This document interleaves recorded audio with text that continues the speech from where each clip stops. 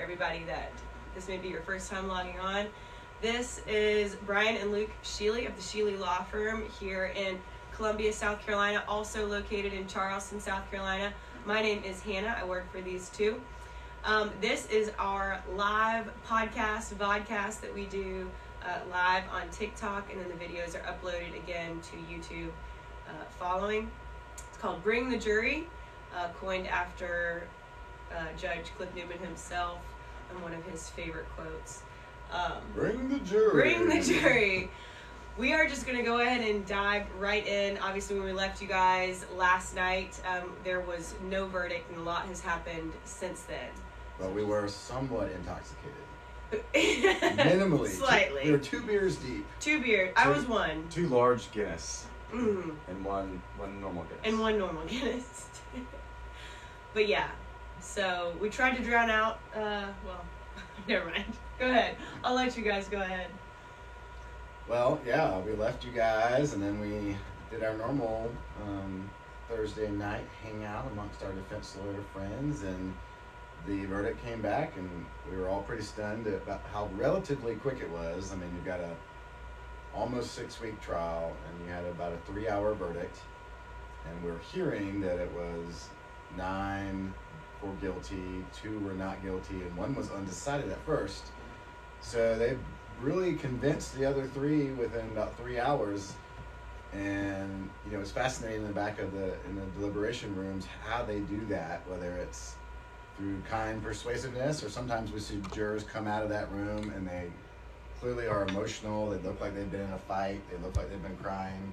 Hard to say. We might hear more as jurors decide to speak out or not, but it was, we both called it that if a verdict was returned that same day, it was very bad news for Alec Murdaugh, and that proved to be the case. And Judge Newman, as we've been in front of him, typically does like to sentence right away, but given that it was late, and obviously we've got media involved and other folks that may want to speak, he did schedule a formal kind of separate sentencing hearing today. But we were, it was quite interesting tonight, last night, how quick it was, and not going to be a good thing if it was. Yeah, and just regarding the sentencing hearing, in case people are unfamiliar with that, I mean, normally you hear from lots of family members, you may hear from people, you know, kind of character witnesses, that kind of thing, and you're essentially advocating for what you want. The state, as we saw through Creighton Waters, you know, asked for a consecutive life sentence, and then no one from the defense side had anything to say, and that is extremely abnormal. And normally that's the toughest thing that we as trial lawyers have to do, the toughest moment we will ever have. It's not cross-examining a very savvy, you know, law enforcement witness. It's not delivering an amazing closing and working up to that real emotional moment with the jury and connecting. The toughest thing is giving your all and it not being enough, and having to get there and beg for mercy from a judge for your client who, you know, sometimes you really like clients, sometimes you hate your clients, but you always have a job to do for the system to work. And even if you don't have a real strong relationship with your client, you know, it's a battle, it's a war, you're fatigued, you're emotionally drained, and so then you have to get up there and do the hardest thing, which is knowing a jury has found your client guilty, knowing a judge is ready to pass a sentence, is to ask for that mercy.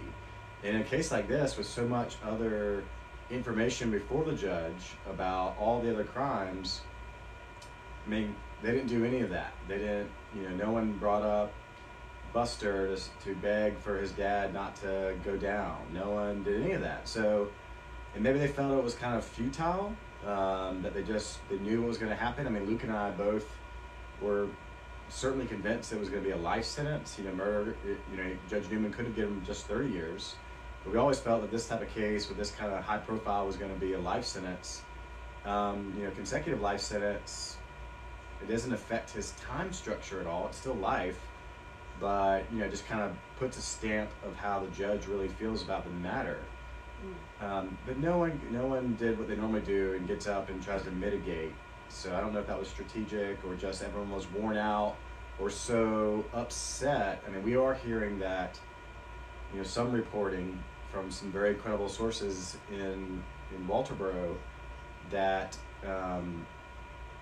both sides of the family are convinced that he didn't do it, including Maggie's side. There's a couple crime network reporters that are talking to the family, and that's the response they're getting, which is fascinating.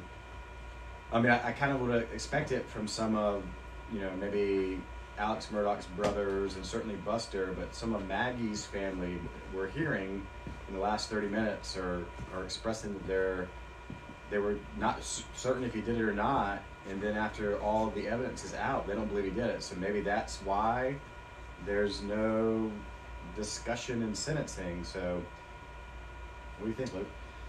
Yeah, I've been really upset with no one speaking on behalf of Alec Murdaugh. And again, it's the toughest thing at sentencing, but the range is 30 to life. So you have a job to do. I mean, we had that double murder we've been referencing with Judge Newman in December of last year. We got one not guilty on a murder and were found guilty on the other, and we had to sit there and advocate for our client who testified. And the jury clearly found him guilty on the one murder, but we also had to explain what was good about him. Let's talk to you about his family, his children, the people that love him, and ask for a particular sentence. And I think under a normal situation, you could certainly say, this is, Judge Newman Buster's here. He's a victim. He lost his mom. He lost his brother. Now he's about to, his dad has been out of his life for a while in terms of being able to interact with him other than a phone call from the jail, but you're going to send him away. The question is, for Buster's sake, as a child who's lost everybody, and he's a young man, he's not a child, but he is Murdaugh's child, what would be a sentence that would help him move forward? And, because if you give someone a life sentence, a lot of times they get pretty despondent in prison, and really they'll misbehave, or they'll just kind of fail to thrive. And a lot of judges really believe in giving a sentence that does provide some hope at the end, even if it means like you're a really old man. And that could be seen as something that would be helpful for Buster. And so I was shocked that no one said anything. And the more I think about it, I'm wondering if it is some type of PCR ploy. Luke, explain what PCR means for a lot of people that don't know what that is. So if after you get convicted, you have two bites of the apple. One is an appeal, and that says a judge made a mistake. He allowed in evidence that should have been allowed. He made mistakes with the law, and clearly that will be done in this case, whether it's successful or not. And then you have a separate avenue called post-conviction relief, where your challenge is against your own lawyers. You say, you know what, they were ineffective. They failed to object about something. They failed to investigate something I told them. And that's a pretty hard thing.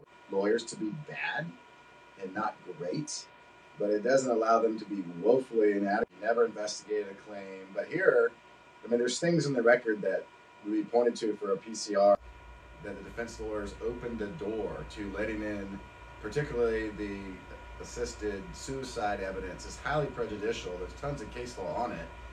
And it was kept out. It was a win for the defense at first, but as soon as Jim Griffin said the word cousin Eddie Smith, even though he was referring to some financial aspects that the state had already addressed, they jumped up, the state said, and you opened the door, and Judge Newman agreed. So that's a slam dunk PCR where it could be reviewed and say, well, had that evidence not come in, you wouldn't have heard all that terrible stuff, and whose fault is it? It's Jim Griffin. So I'm just wondering if they're realizing that that's going to be a potentially successful avenue to get a new trial, and almost by not even advocating for a sentence, that they can also say, well, that's something too.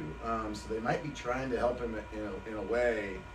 So we'll see, but it's highly unusual. On the worst of the worst cases, as hard as it is, the defense lawyers have to speak and ask for a sentence, and it's tough. So to see nothing being said, but then a press conference after the fact, was very, very baffling to me. It must be something like that. Yeah, I mean, if you're not going to advocate for your client on sentencing, which it would be, even if you feel it's kind of pointless because the judge is going to, you see the writing on the wall, and then you get out there and you talk about all the things why the trial didn't go your way, or how you feel your client didn't do this, or whatever it may be.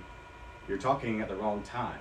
If you didn't say anything and said something because you're too distraught or whatever, and then you don't hold a press conference, okay, that's consistent. But I think it must be strategic.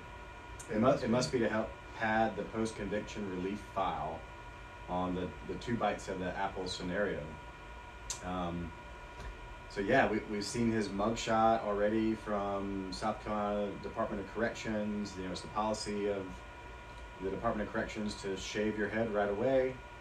He'll be at Kirkland being assessed. Kirkland is the facility, the name of the facility for the Department of Corrections where they evaluate you to kind of figure out your classification. He will be classified in a certain way as a high kind of category offender based on the charge itself and the fact that it carries a life sentence. So typically they don't allow people that have life sentences to be housed with people that have like a 1-year drug charge. They're typically in their own kind of special housing situation. And then Murdaugh himself is going to go into the Department of Corrections as one of the most high-profile inmates in its history. And so I would imagine they're not going to just throw him out into the general population on a yard. No. He's going to be, he will always be a target. He'll be a target for extortion.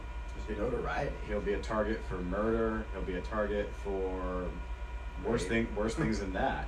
Yeah. So they're going to have to keep him in some kind of protective custody situation, most likely for the rest of his time there. And the prison doesn't really like to talk about that because they don't want it to really be made known that there is kind of a special protective custody, but we've had one client get in it before where it's really like the Shangri-La. I mean, I'm not saying he's going to get great treatment, but it is so protected that you do have a little more flexibility, and you can actually be shipped to other prisons out of state. And I think you'd have to get out of state to really kind of be safe, because any inmate on any high-level yard, they're all watching this. They've got strong feelings, and they're bored. And also, he's a generational family prosecutor. So, like, there's gonna be tons of people in prison doing life sentences that your daddy, his dad put me away for life. Your granddaddy did that, and I'm gonna take vengeance on you. I mean, revenge. So he's gonna have to get shipped out of state, someplace like Iowa, and So let's talk about the importance of keeping your mouth shut when the officials arrive.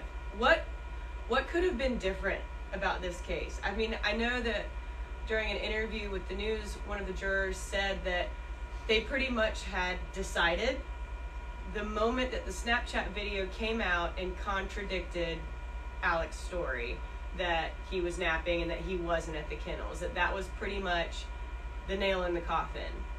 And that is all that's all knowledge, because he agreed to cooperate and have conversations, interviews with police. You just can't do it. I mean, even if you're stone cold innocent, don't do it. The murder of your wife and son, and you're the one that calls police, don't do it.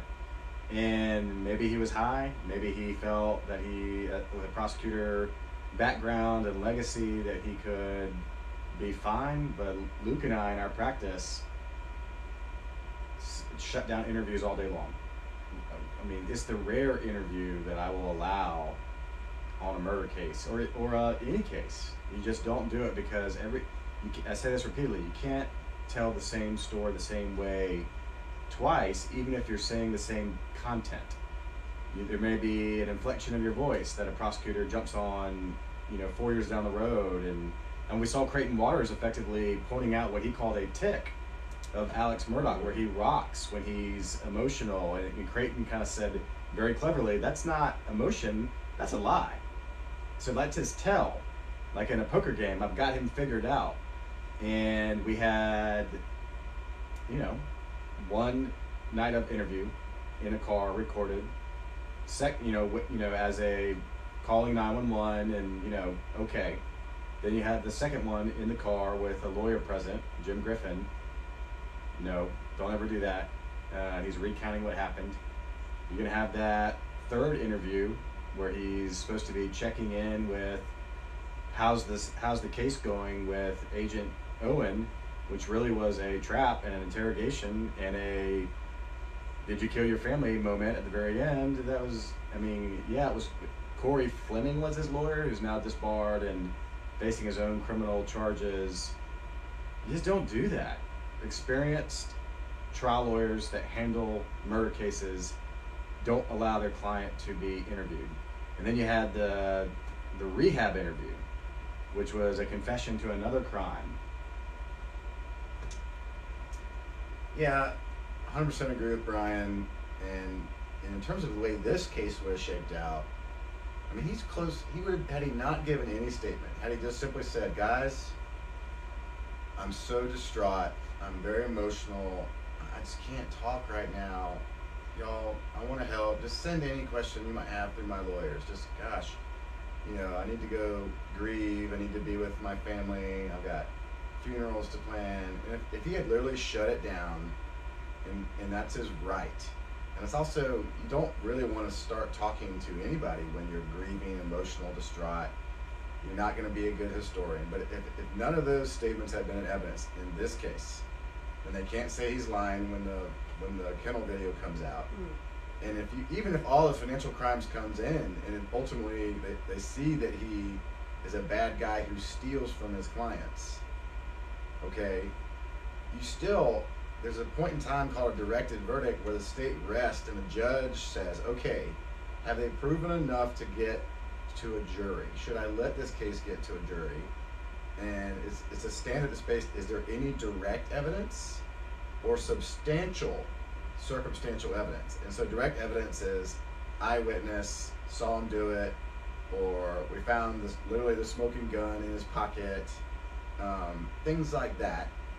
Substantial circumstantial means it's literally what we had in this case when he initially lied.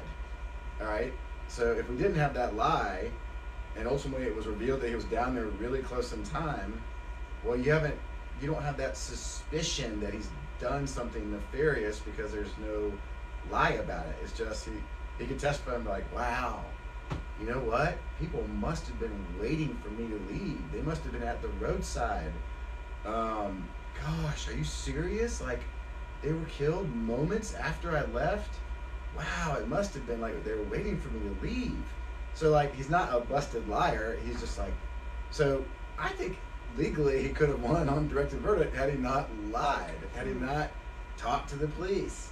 And this is just the objectiveness. You know, everybody has strong feelings. I'm not saying that I wish he had gotten away with murder and all that. I'm just saying from a legal standpoint, when you don't have those inconsistencies and lies to be busted on by running your mouth, then you don't have that terrible evidence against you. And any defendant, whether it's Alex Murdaugh or the most innocent person in the whole damn world, then you're in much better footing for your trial.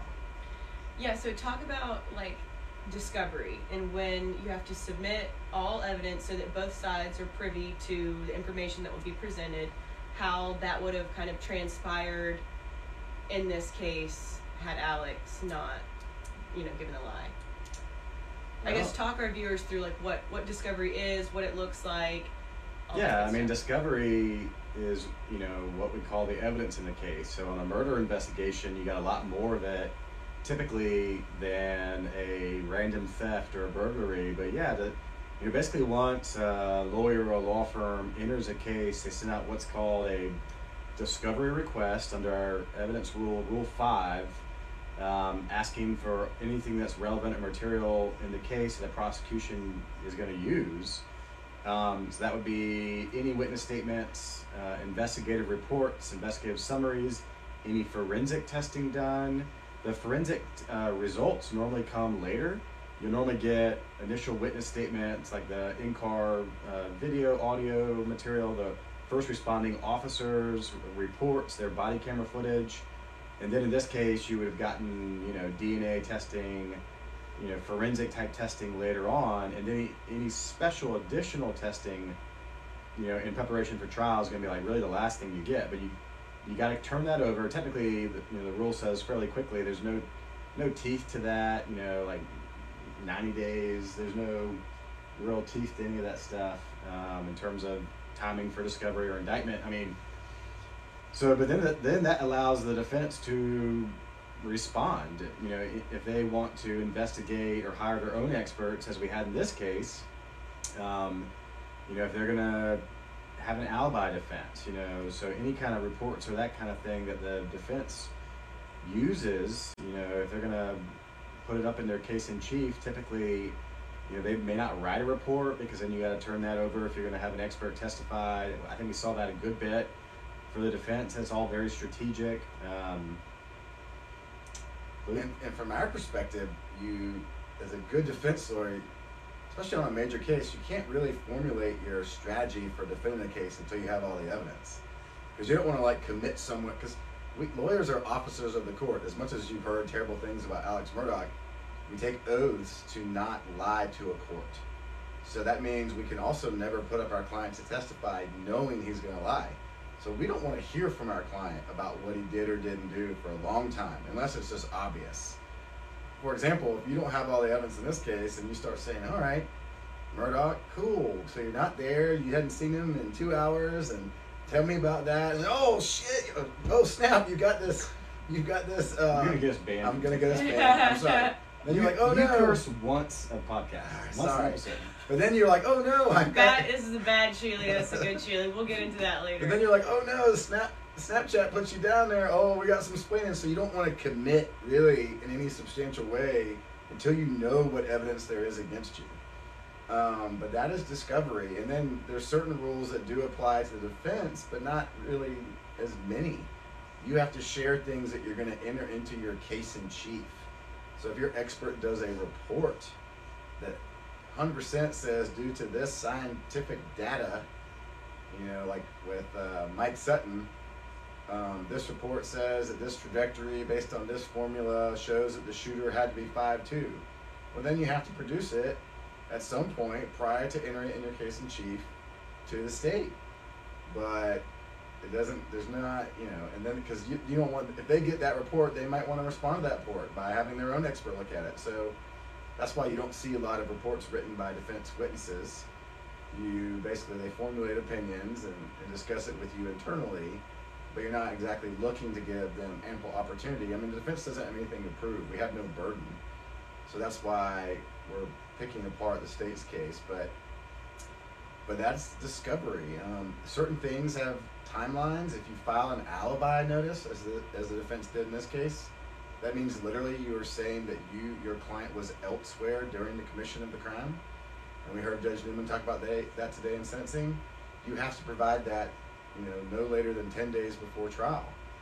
And so here, that was done, and I think Judge Newman kind of chastised that and said you basically had the audacity to file that saying you were elsewhere, and then of course the forensic evidence, the digital evidence puts you there just right around the time of the killing. So how dare you, you lying liar, is essentially what he was saying to Alex Murdaugh today.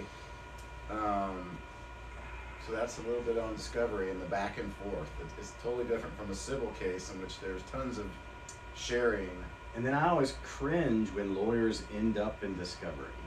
When you have lawyers, I mean, here we had a number of interviews by Alex Murdaugh with lawyers and even lawyers that represented him in this trial are right beside him. That's cringeworthy to me. You know, lawyer, you never want a lawyer to be a witness. You can't, under the rules, you can't both be lawyer and witness in a case. And so, like, for example, we had Jim Griffin kind of debating some, there was an agent that said that, yeah, it was the done him bad aspect. We done him bad versus I done him bad. And so you have, you know, Jim Griffin could have set the record straight. He was a witness to that conversation. So in closing, which he's allowed to argue, he was like, he did not say that. He did not say that. But, like, he's baked into this case, which is troubling. And he was also referenced in the state's closing by something he said in the HBO interview, which is why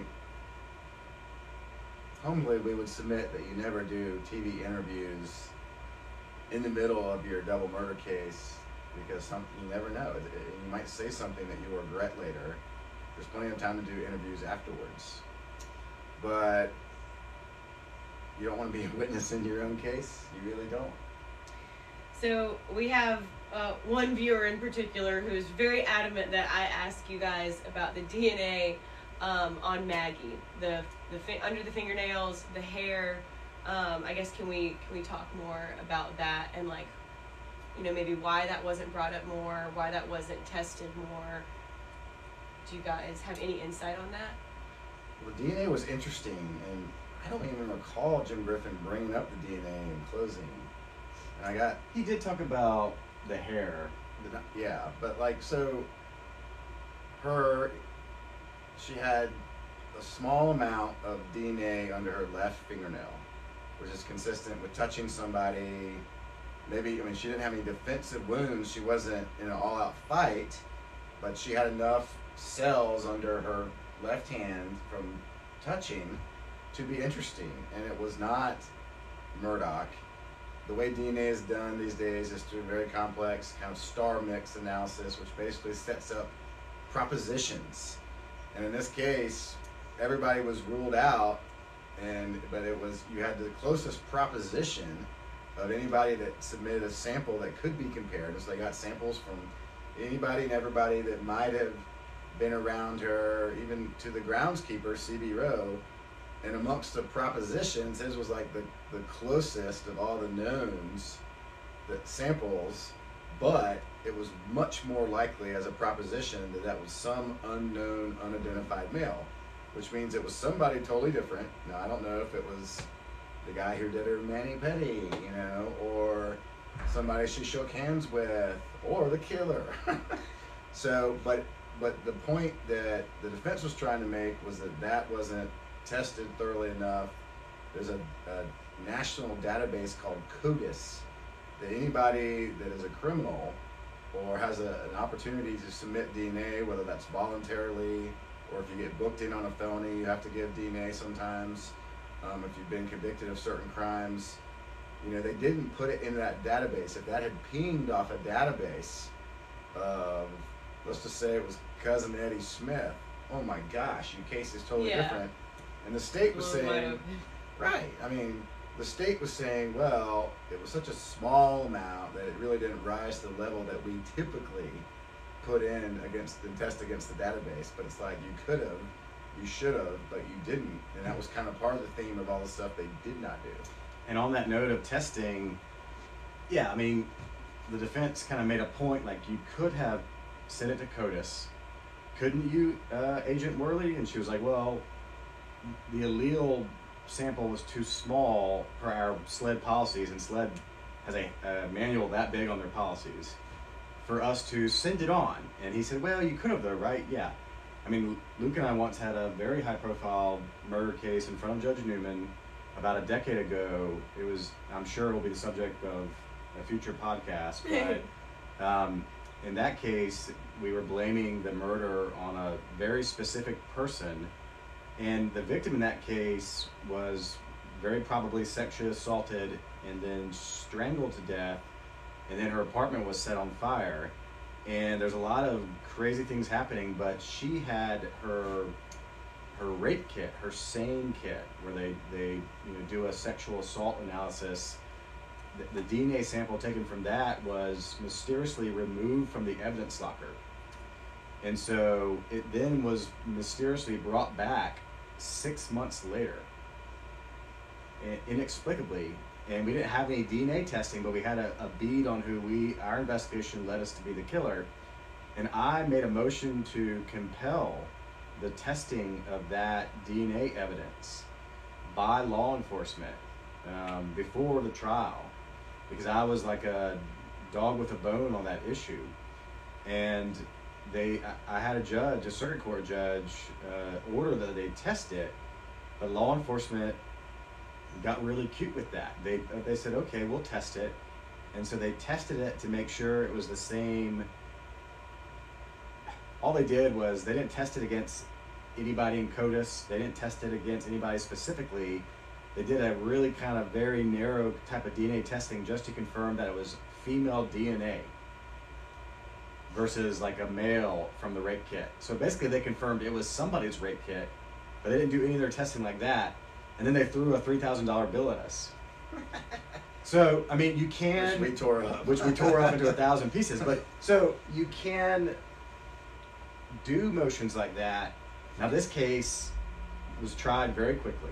I mean, extremely quick. From the time the murder case was brought, I mean, and that's typically a defense strategy by Dick Harpootlian, is to, like, always keep the state on their feet. Then he filed a speedy trial. Yeah, I mean, that's always a strategy to keep them under the gun and hopefully not be as prepared. But in the state grand jury investigation, they're always going to be more prepared than you, because they've already been gathering and building a case. It's very much akin to a federal investigation. It's not just like a random investigator is investigating a murder and says, all right, I think I have probable cause, let me go ahead and slap a warrant on somebody and let the prosecution figure it out. This was always an investigation that was the brainchild of Creighton Waters, and he was directing the investigation along with SLED, and so they were very prepared to prosecute this thing when they brought these warrants. So obviously Alec Murdaugh is an infamous liar. And that was, what this case really rode on was that, he lies, he's lying to you, he's got his, so on and so forth. Why wasn't a lie detector test ever given? Well, it could have been.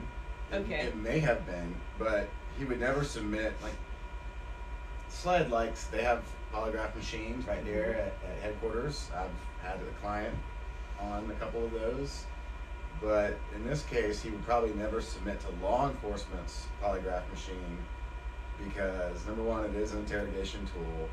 Just as a general rule of thumb, lie detector tests are not admissible in a court of law to prove that you are not being truthful. It's not like DNA science. The science of polygraphs are not deemed to be rigorous enough to be reliable. However, law enforcement agencies all across the nation have polygraph examiners. Number one, the main reason it's a very good interrogation tool. If you've got a suspect who's like, man, I'm innocent, what are you talking about? And they go, all right, get on this box and we'll see what it says. Like, okay. And then regardless of what it says, that officer says, it says you're lying, man. You got some explaining to do. And that will frequently crack somebody, particularly if they are lying. But law enforcement does believe in polygraphs. And so under the rare occasion that you pass one of theirs, they might take a kind view and you might get some traction with your case. In this case, it had so much political pressure that probably was never going to happen. Now, you can privately polygraph your own client. We frequently do that. And we use retired law enforcement officers who have as much credibility as possible. But when you do it in the confines of your own office, if your client passes a test on the critical issue of did you kill Paul, did you kill Maggie, then you take that and that report and you go run to the prosecutor and go, hey man, you need to listen to me. I've used Joe ex-cop and he's used to work with you guys for 20 years. He thinks he's being truthful. So when I tell you that his alibi is good, you should give me some credit. Let's work this out. But if your client fails and you just ball it up and you throw it in the trash and you say, well, we tried, and you don't really have anything to convince law enforcement with. So it's not admissible in a court of law. And in this case, the information that we have is that they did polygraph cousin Eddie on whether or not he killed Maggie and Paul, and he failed it. I mean, that's quite interesting. So that was part of SLED's investigation, that he failed their polygraph in that regard. Now that never made it into the trial. Cousin Eddie never got near the courtroom for whatever reason. I got lots of theories on that, and you never heard any defense lawyer try to challenge and question the lead investigator on that, likely because potentially it's admissible, but most likely it's not, because it's not like that can be used. There are certain scenarios where I think we've even had Judge Newman talk to us about certain examples of when he thinks a polygraph could be used, but it had probably already been ruled upon it. They couldn't just sling some mud at cousin Eddie without him being able to defend himself. So let's see, what was the next question? So what happens now with the boat case? Well, it's certainly got a lot of attention. You still have obviously Paul dead. You have a decimated estate from Alex Murdaugh.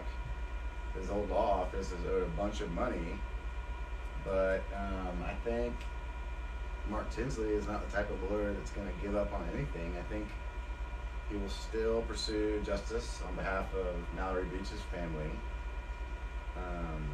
It's certainly in the world, he testified that he was worried that when Paul died, with so much sympathy in that area, that it would be really hard to get a jury to return a verdict. Well, now you have rage and hate, and the Murdaugh family has really been ostracized. So it might be that he feels that a jury will pile on some money, but there's a lot of debtors lining up to try to get their money out of that family and that estate, and it's very complex. So I think it will continue to go and be resolved at some point. I imagine it'll be covered quite extensively, but it's all about finding assets, and so Alec Murdaugh doesn't have any assets. He's not going to be able to profit off of this trial in any way in SDBC. There are laws on that. Talk more about that, because so we talked about this last night. There'll be like these movie deals, book deals, all this different stuff that comes out, and Alec would be able to make earnings off of that for likeness. But now, I've been doing a little bit of brief research, and there's something called the Son of Sam law, which is kind of referencing a notorious killer that profited off his conviction and trial and the fame and notoriety off of that. But it's my understanding in South Carolina that we do have a limiting, like, it's almost like a seizure law, that if you're making money and profits off of your story, you would be barred from profiting off that period. And so that's my understanding of how it works. You would not personally be able to profit. You would have your assets stripped. And it's kind of a non-starter. Now, it doesn't mean that people associated with Alex Murdaugh couldn't potentially make money maybe on his behalf. I mean, he's got a large family. They're going to be, they've got liability on certain civil cases. Maybe Buster's got some liability. We were on a national podcast earlier today, and some viewer had a question about, is Buster going to be in trouble? Apparently he gave Paul the fake ID that Paul was then allowed to buy beer that got him intoxicated, that would have resulted in the boat crash. And is he going to be held criminally responsible? And I said, no, I don't think criminally, but because there is a 30-day misdemeanor charge in South Carolina for fake ID kind of possession, and probably something of letting someone use your ID. But he may have some civil liability there. But any family member could do an exclusive interview, could talk about, I've had conversations with my brother, my dad, and he tells me he's innocent from prison, and here's why the family thinks he's innocent, and potentially that could generate income that could help, the family, and not necessarily be attached to any litigation. But Paul Tinsley is extremely intelligent. I don't think he's gonna Mark Tinsley. I don't think he's gonna have a problem finding assets, and he'll sniff out the money. So, what's gonna happen with Officer Owen and for lying to the grand jury? Would that be grounds for appeal?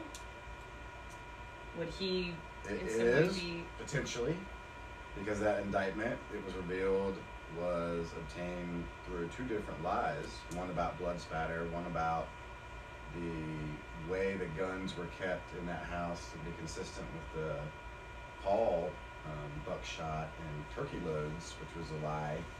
And I honestly felt there was so much room to really grill him over it.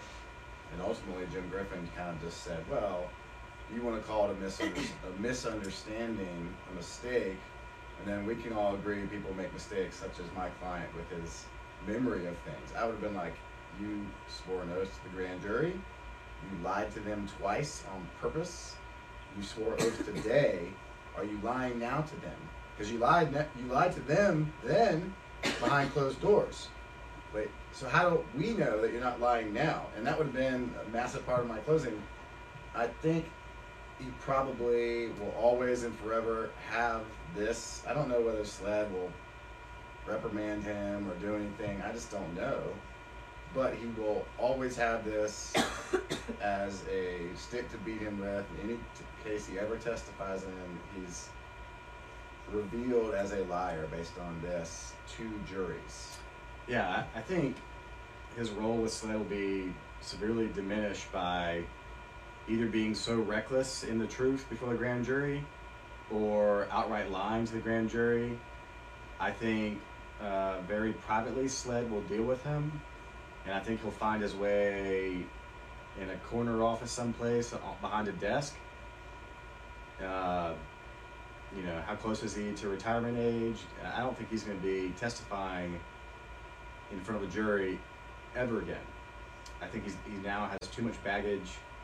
I mean, if Luke and I ever saw him on the other side of the case, again, we'd have plenty to work with. We're licking our chops, and we'd be pulling transcripts. So just like Alex Murdaugh's credibility is forever gone and stripped away, so is Agent Owen. So it's, you know, it is important for law enforcement to, I mean, it's one thing, you're allowed to lie to a defendant to get them to admit to things under our rules. You're certainly not allowed to lie under oath ever.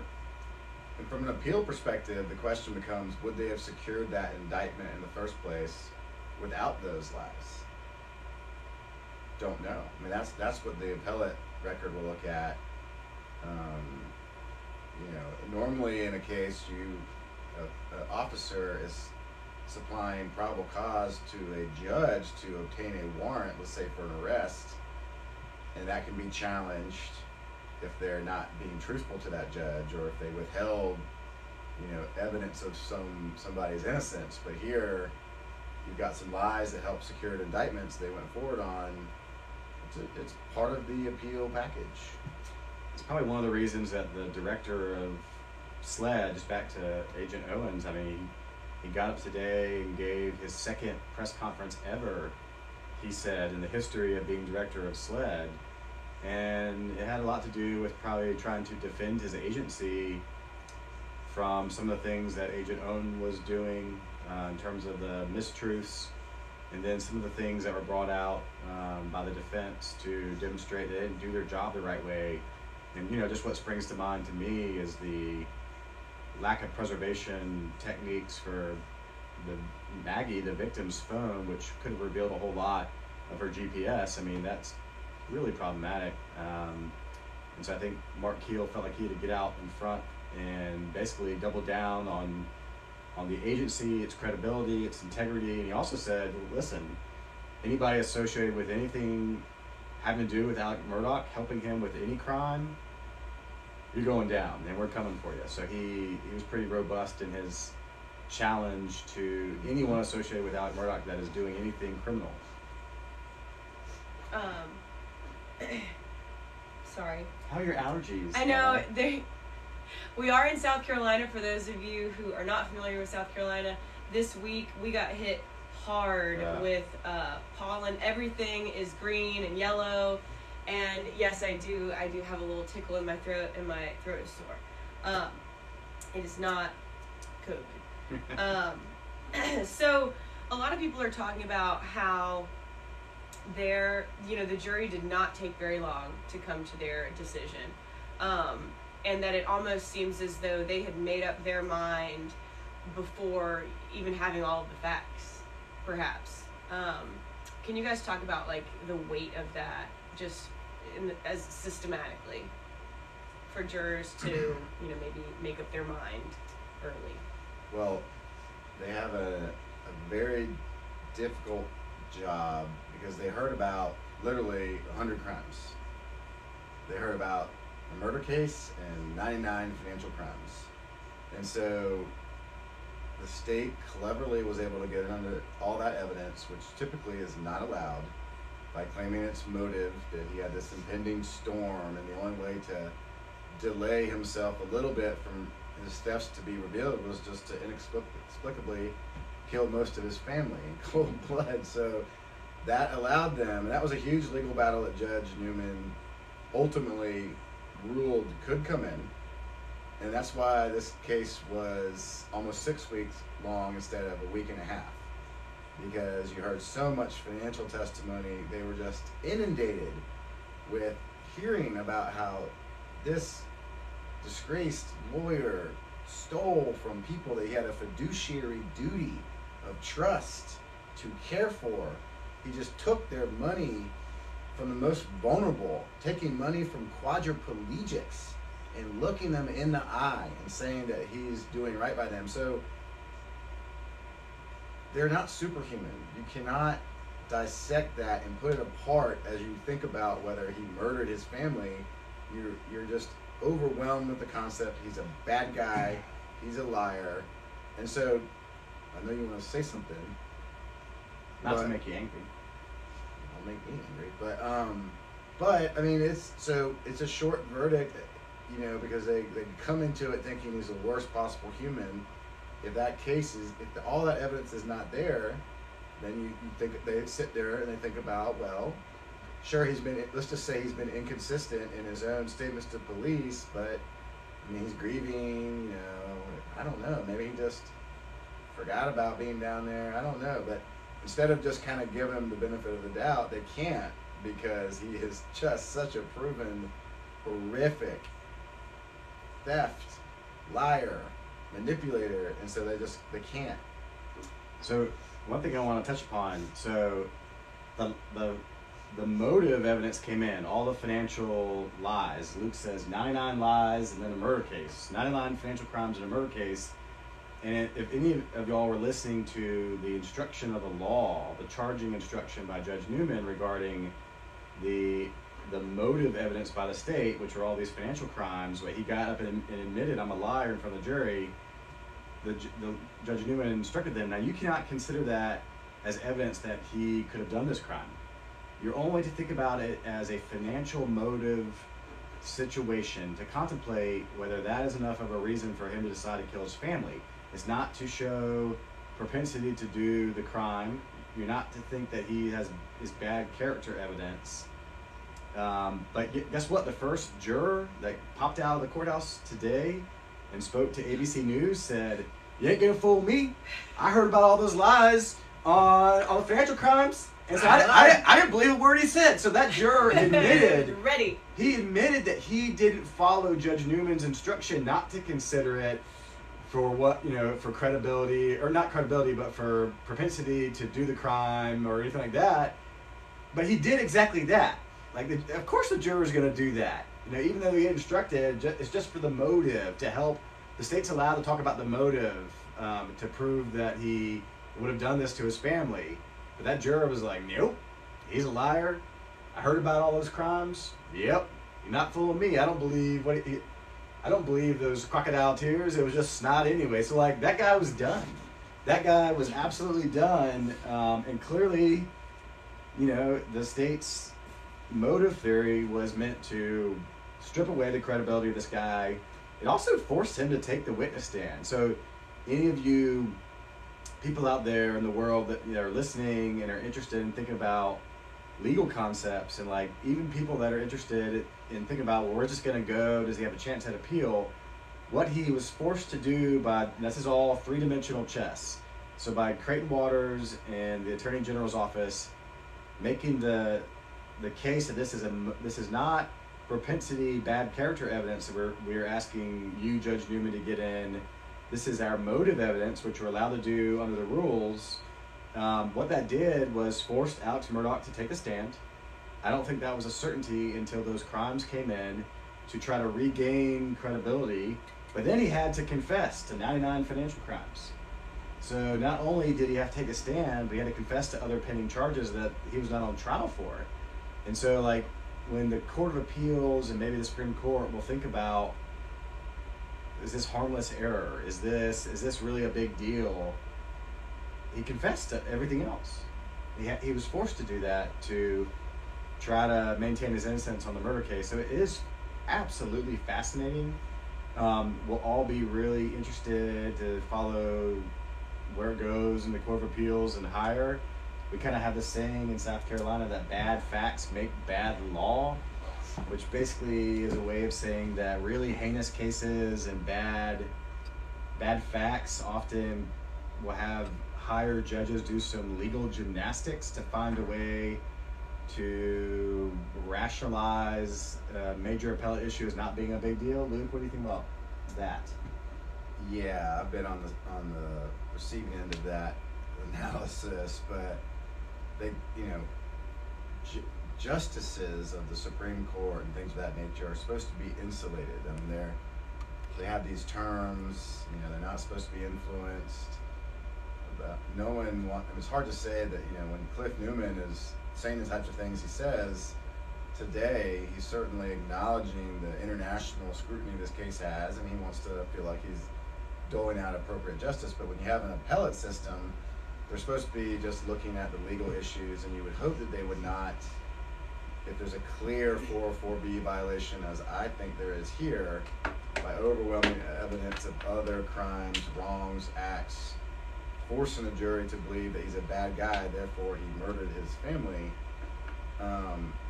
then I think you would hope an appellate court would look at that, look at our precedent, look at other cases where that has been decided, and not really do some legal gymnastics to find a way to keep him convicted. I think this case will come back one way or the other, whether it's post-conviction relief. I think this case will be tried again in about 4 or 5 years. There'll be a lot of taxpayer dollars that unfortunately have been wasted, and I think the state has overtried its case. And everybody gets their blinders on, they're chomping at the bit. The state's perspective, they really want, he's embarrassed the entire state of South Carolina, he's embarrassed lawyers, he's given us all bad name, but for that 404B issue, if the Supreme Court says yes, that was reversible error, it should not have been allowed in, it did not allow him to receive a fair trial, well then on his retrial, that evidence, clearly they won't try to put that in, and then you have that type of case where it's circumstantial, and now you've got his testimony, and that can be used to impeach him if he chooses to testify again.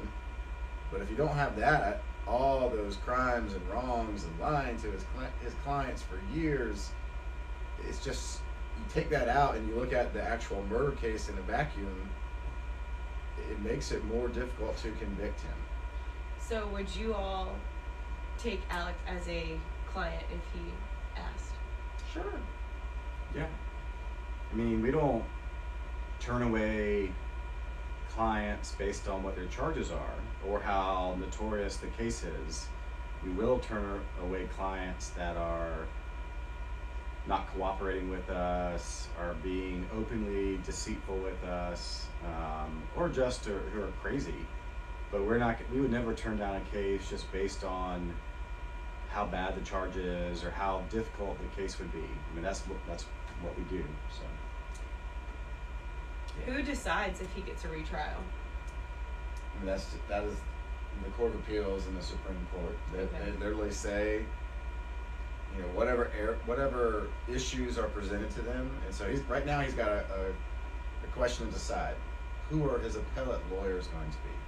There are some lawyers that only do that, and they're very good at it. Our appellate defense system in South Carolina has fabulous attorneys. There are also some pretty good ones in private practice. So he has to decide that. What are the best legal issues that have been preserved? A lot of legal issues can be there, but there's a great legal issue in closing arguments where both prosecutors, and particularly John Meadors, said that you can infer malice based on the use of a deadly weapon alone. And that is just simply not the law in South Carolina anymore. It used to be. But the law has evolved, and there's a case called Bernadette that says that you can't do that.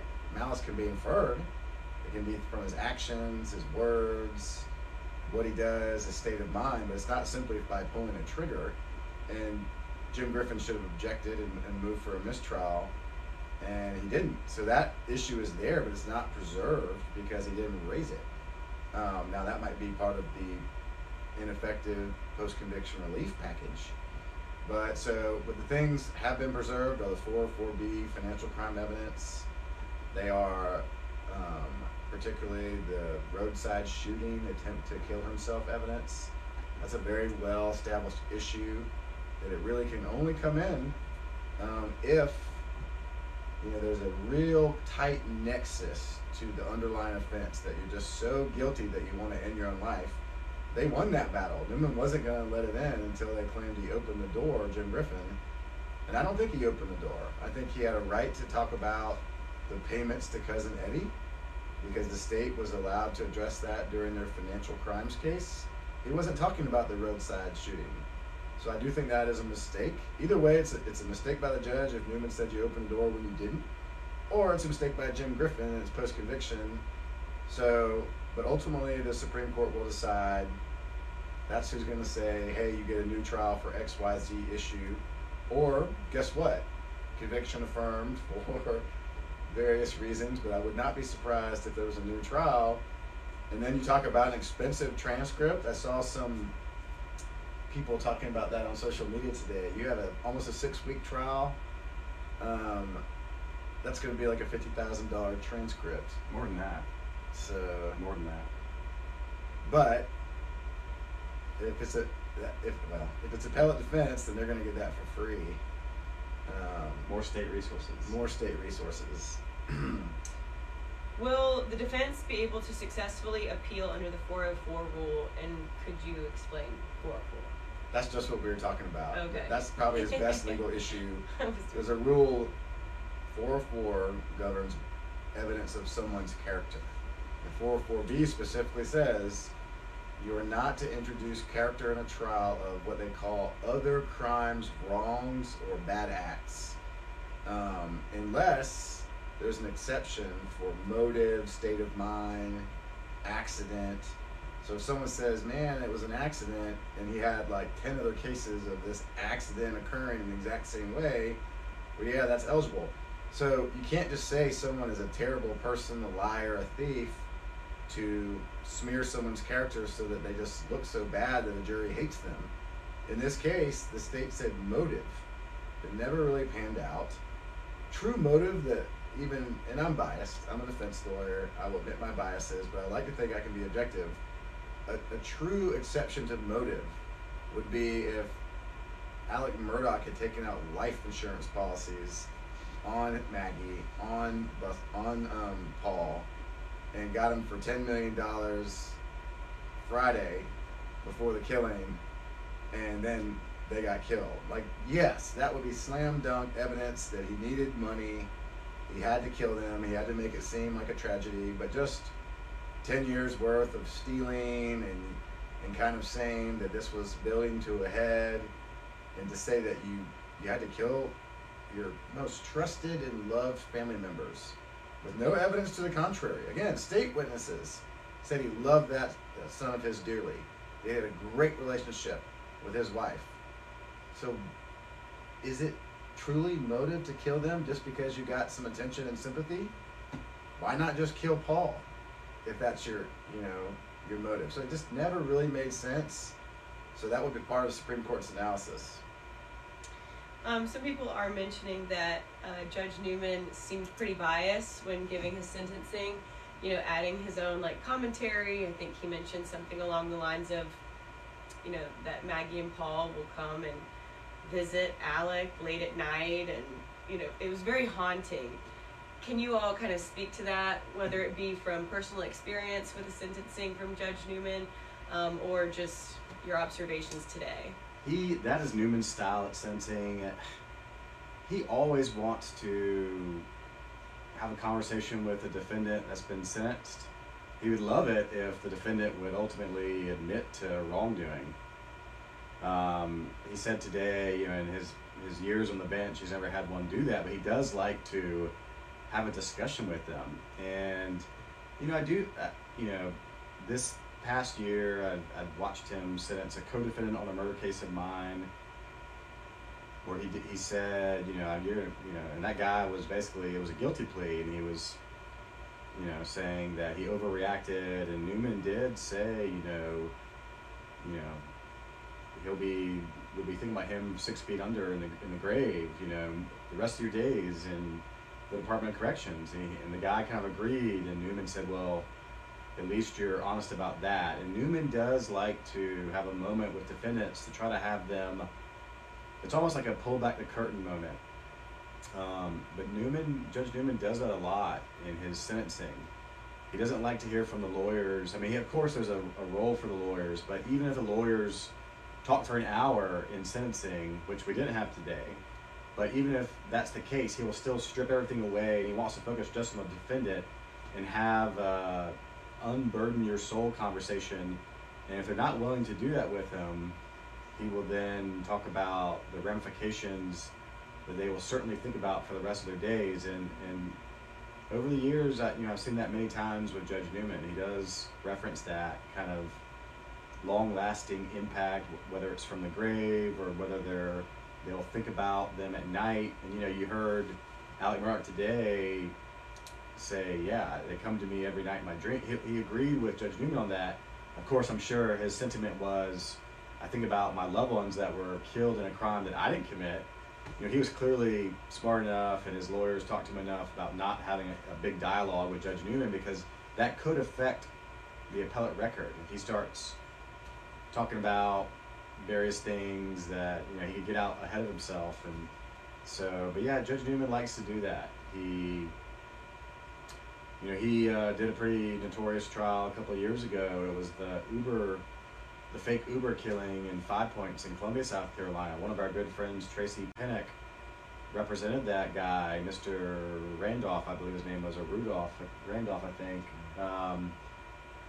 And that guy kind of had a real reaction and was kind of loudly saying, I'm innocent.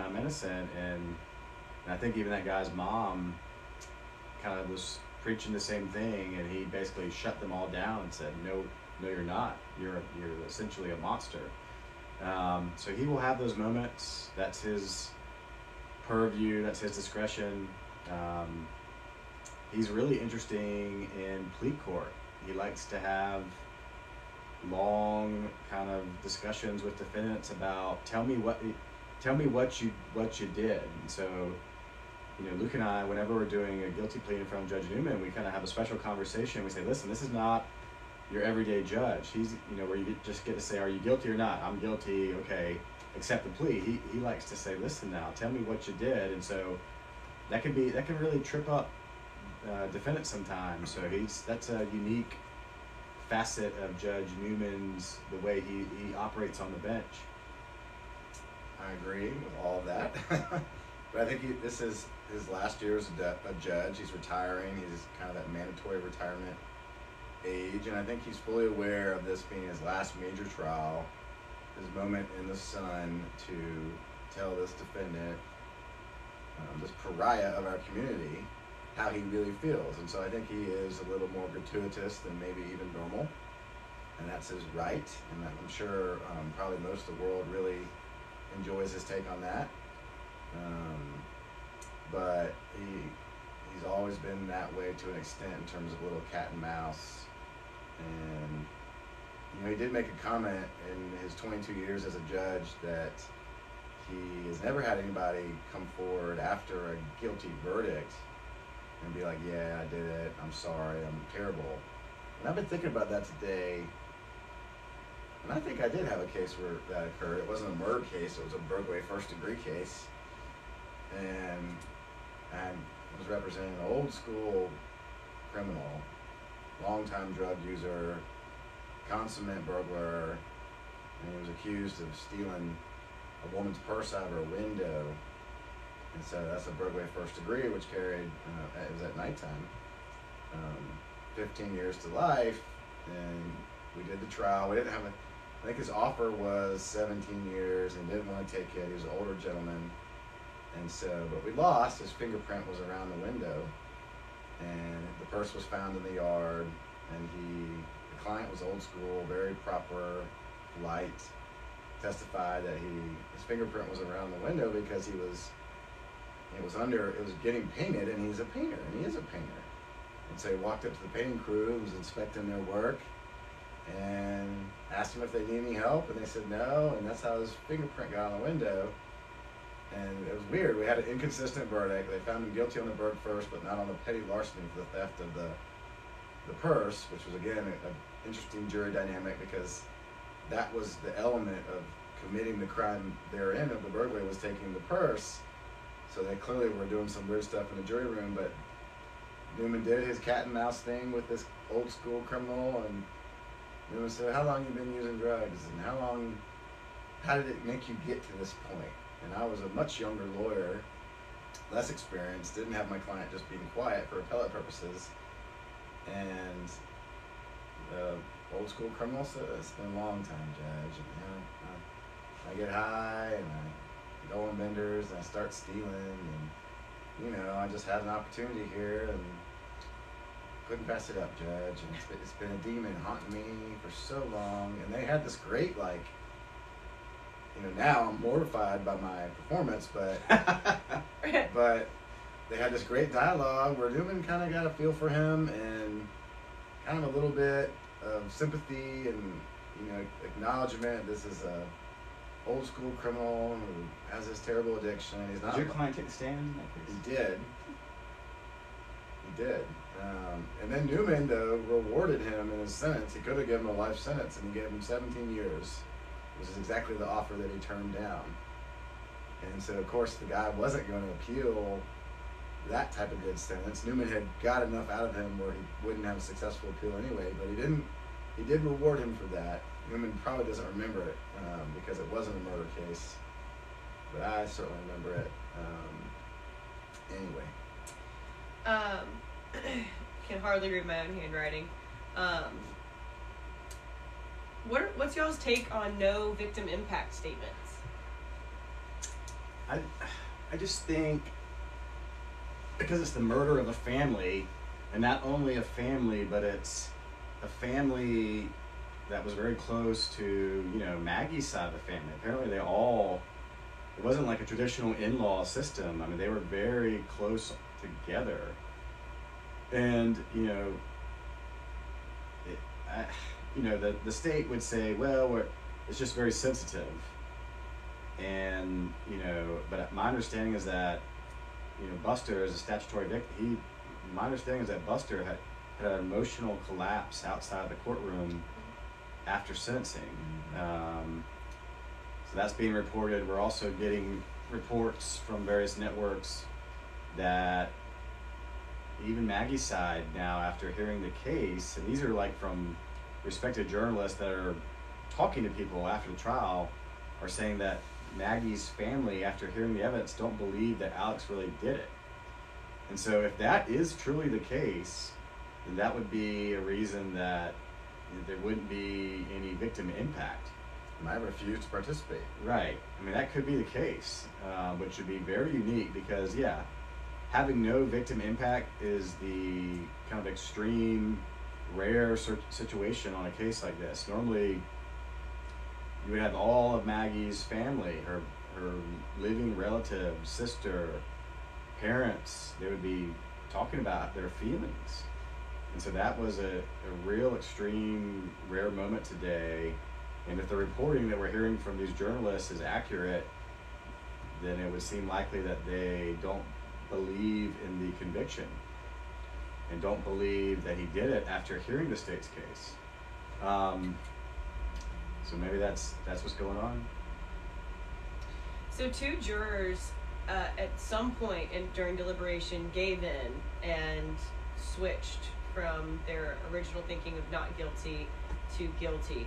Can you all kind of tell us, with your knowledge, what that might have looked like in the deliberation room? Luke, I think you're especially suited to talk about this, but I think you need to also talk about how a defense lawyer who's excels in empowering a jury would be talking to a jury in a closing argument. Well, you do have to empower a jury to be bold, to do their duty, to really deliberate, and they have a duty to deliberate. They do not have a duty to give up their own personal moral judgment on this evidence. So part of good trial work is to make them insulated and comfortable and strong in their own beliefs, because once they get back there, I imagine as soon as they get back there, they're going to start having a show of hands, guilty, not guilty, and the reporting is it was 9 guilty, 2 not guilty, 1 undecided on the fence. So the 9 are just going to start ganging up on the other 3 and saying, we're tired. Haven't you heard all his lies? We've been here almost 6 weeks. You know, it's us against you, and you're outnumbered. And so it really takes, it's a numbers game. And what are the odds that those 3 are going to convince the other 9 or convince some of those? So you start sifting through evidence, you know. It becomes a game of, you know, we're going to prove to you why he's guilty. And, you know, shouting matches occur. It's very, you know, I always like to talk about the 1950s movie starring Henry Fonda called 12 Angry Men. I reference that a lot in my closing arguments. And it's a classic movie about a murder trial. And at the end, it starts with just all about the deliberations, you know, and they raise their hand and everybody's guilty but Henry Fonda's character, who of course is the hero. And he asks them to deliberate, to look at the evidence, to do their duties. And he begins to kind of convince them one by one about why there's reasonable doubt and what does that mean. And we can't just, you know, get caught up and use our passion and prejudice to convict. We have to look at this case very logically and with reason. And so that's what you want, but that's very hard to get, particularly if you have, you know, several weeks worth of financial crimes and lies and things like that, just totally unrelated to the murder case. So those 3 jurors got beaten down, and it took 3 hours to do it. And, you know, if you have someone of extreme will who can resist pressure of a serious nature, then you might have a hung jury. But clearly they did not. They were beaten down, and it didn't take very long, all things considered. So that's what you get back there. There's a lot still left unanswered. Specifically, you know, the blue polo that Alec was wearing in the first video, some of those clothes, and murder weapons. Talk us through like what that would look like if those things were discovered. Because you hear a lot about people who are maybe sentenced to life in prison, and then you find evidence, you know, a decade later that reveals something totally new. Sure. So there is, you know, an after discovered evidence kind of analysis. I mean, let's say, you know, some person, you know, decides to confess to doing the crime, and here's where the shotgun is, here's where the blackout is, you know, I buried it in my backyard, and I did it because whatever reason, you know, that would be a major issue where, you know, the higher courts would get involved. And, you know, it doesn't happen like that. You have to really kind of develop the evidence, have a hearing, and try to convince a judge on the matter. But that would be, I mean, there's stuff like that can happen. I mean, there's evidence that gets tested, latent kind of discovered evidence with someone's DNA on it. But like, let's say they sell Almeida in 3 years. Let's say Alec's mom passes and they sell it, and they, you know, end up finding some piece of evidence there or something like that. I mean, and it's got the blood of someone else on it, or, you know, or the DNA of someone else all over it. It could help or hurt him. Right, but right. If it's buried by, you know, the stump of a tree right behind one of the outhouses or the smokehouse in Alameda, and it's wrapped up in a blue tarp, and it's got like the clothes he was wearing earlier that day, and a big, you know, just covered with a perfect sample of his DNA that shows that he put it there. Well, that clearly would be very bad for him. But if a Blackout 300 is used in a drive-by shooting in Bluffton, South Carolina, next month, and some gangbanger has it, and he ends up saying, "I got it from my friend who got it from Cousin Eddie," or whatever, or you know, then who stole it, you know, or who stole it from this rich white kid at a Halloween party in 2018, then like, so that would be very helpful. So I don't think we're ever going to see that evidence. Yeah. The piece of evidence that I want to see right now that should have been available is Bubba's GPS tracking collar data. I don't know why it was brought up by Jim Griffin during examination, if we weren't going to see it. I just knew we were going to see it. Somebody right now, Blanca's got Bubba, apparently. I mean, I don't know if it was just like written over or something was not right, but you think the state or the defense would have tried to get it if it was humanly possible. I would have been extremely interested to know the movements of those dogs right around the killing. I think that would be super revealing.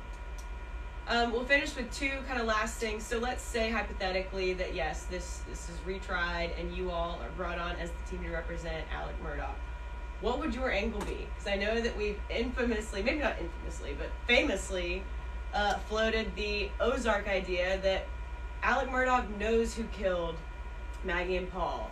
He got in too deep. Drugs were crazy. He was washing money. Luke, I'll let you kind of take the reins on this one. But ultimately circle back to how you guys would kind of approach this case. Well, number one, it'd be very difficult to get a jury together that hasn't heard, been influenced, biased. You'd have to have the most rigorous jury selection process that South Carolina provides. Well, you also know what theory doesn't work. Now the question is, if all that bad evidence of thefts, what we call 404B evidence, was not in, would this theory that was presented in this case work? Maybe. But I think that there would be likely, hypothetically, if we were his lawyers, we'd be having very hard talks about $50,000 a week. It's not for oxy. Jurors can sniff out lies. If this is about being truthful, as long as it doesn't put the guns in your hands, it's worth a shot. I think we'd be trying to flesh out things like that. But the problem is, because he's taking a stand under oath, it's baked in, and if he has to explain some Ozark-type theory, he'd have to take the stand, and now you have a whole trial's worth of him lying. So it makes it very hard. Very, very hard. I don't know what's going to happen with Cousin Eddie. He's not going to get the benefit of testifying. He's probably going to get a pretty hefty sentence. And then, if it's 5 years down the road and he's not represented, I'd be very interested if Eddie has something to share. Yeah. So there's a million different angles on it, but if it comes back, whoever gets the case, it's still a very difficult task, perhaps more difficult than it even was. Yeah, okay, and last, we'll end on this question. The egg lady. I must have missed this. There's obviously so many things happening at once, and it's hard to really digest all of it. There's apparently something going viral with a juror and eggs. There's being songs made about it. What's going on? So this is the juror that was kicked off the day that the jury got the case. She was kicked off early in the morning because there was information that she had been talking to people about the case, deliberating before she was allowed to. And whether that was she was trying to talk to jury members before they were allowed to talk about the case, or whether she was trying to talk to court personnel about the case. But she got ratted out, and SLED interviewed her, and she admitted it. But apparently she had brought some eggs to the jury room that day, which is kind of weird. Maybe she was gonna share some. Maybe she has, chickens at her house, and she was gonna share some eggs. But it is. Maybe she likes a hard-boiled egg, just smashing them right there. I mean, she had 12 eggs, which makes me think she had a carton of eggs. I just don't know, but she will forever be known as the egg lady in this case. Mm-hmm. And it's also being rumored that she was a not guilty vote. Right. So that the defense really lost the egg lady at a bad time in terms of their case. So we had that happen to us on our double murder. We lost a juror right before deliberations.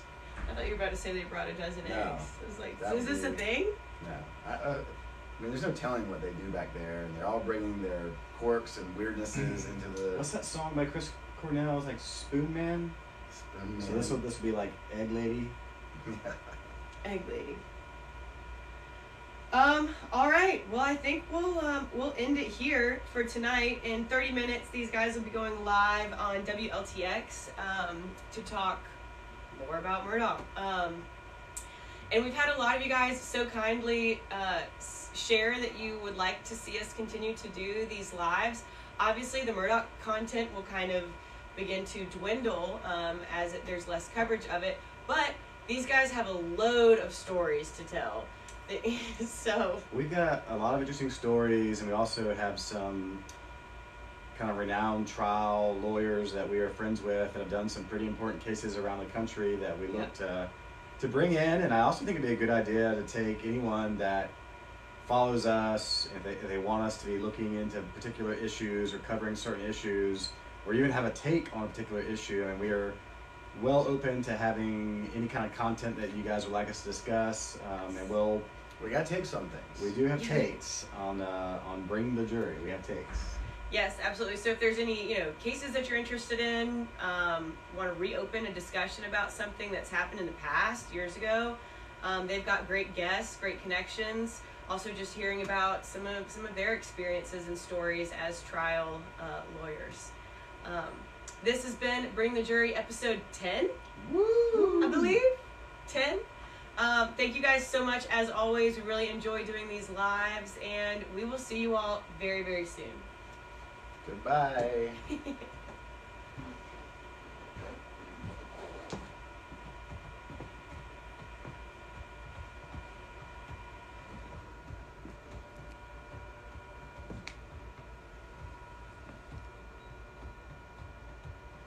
Just keep sitting there awkwardly as I turn this off.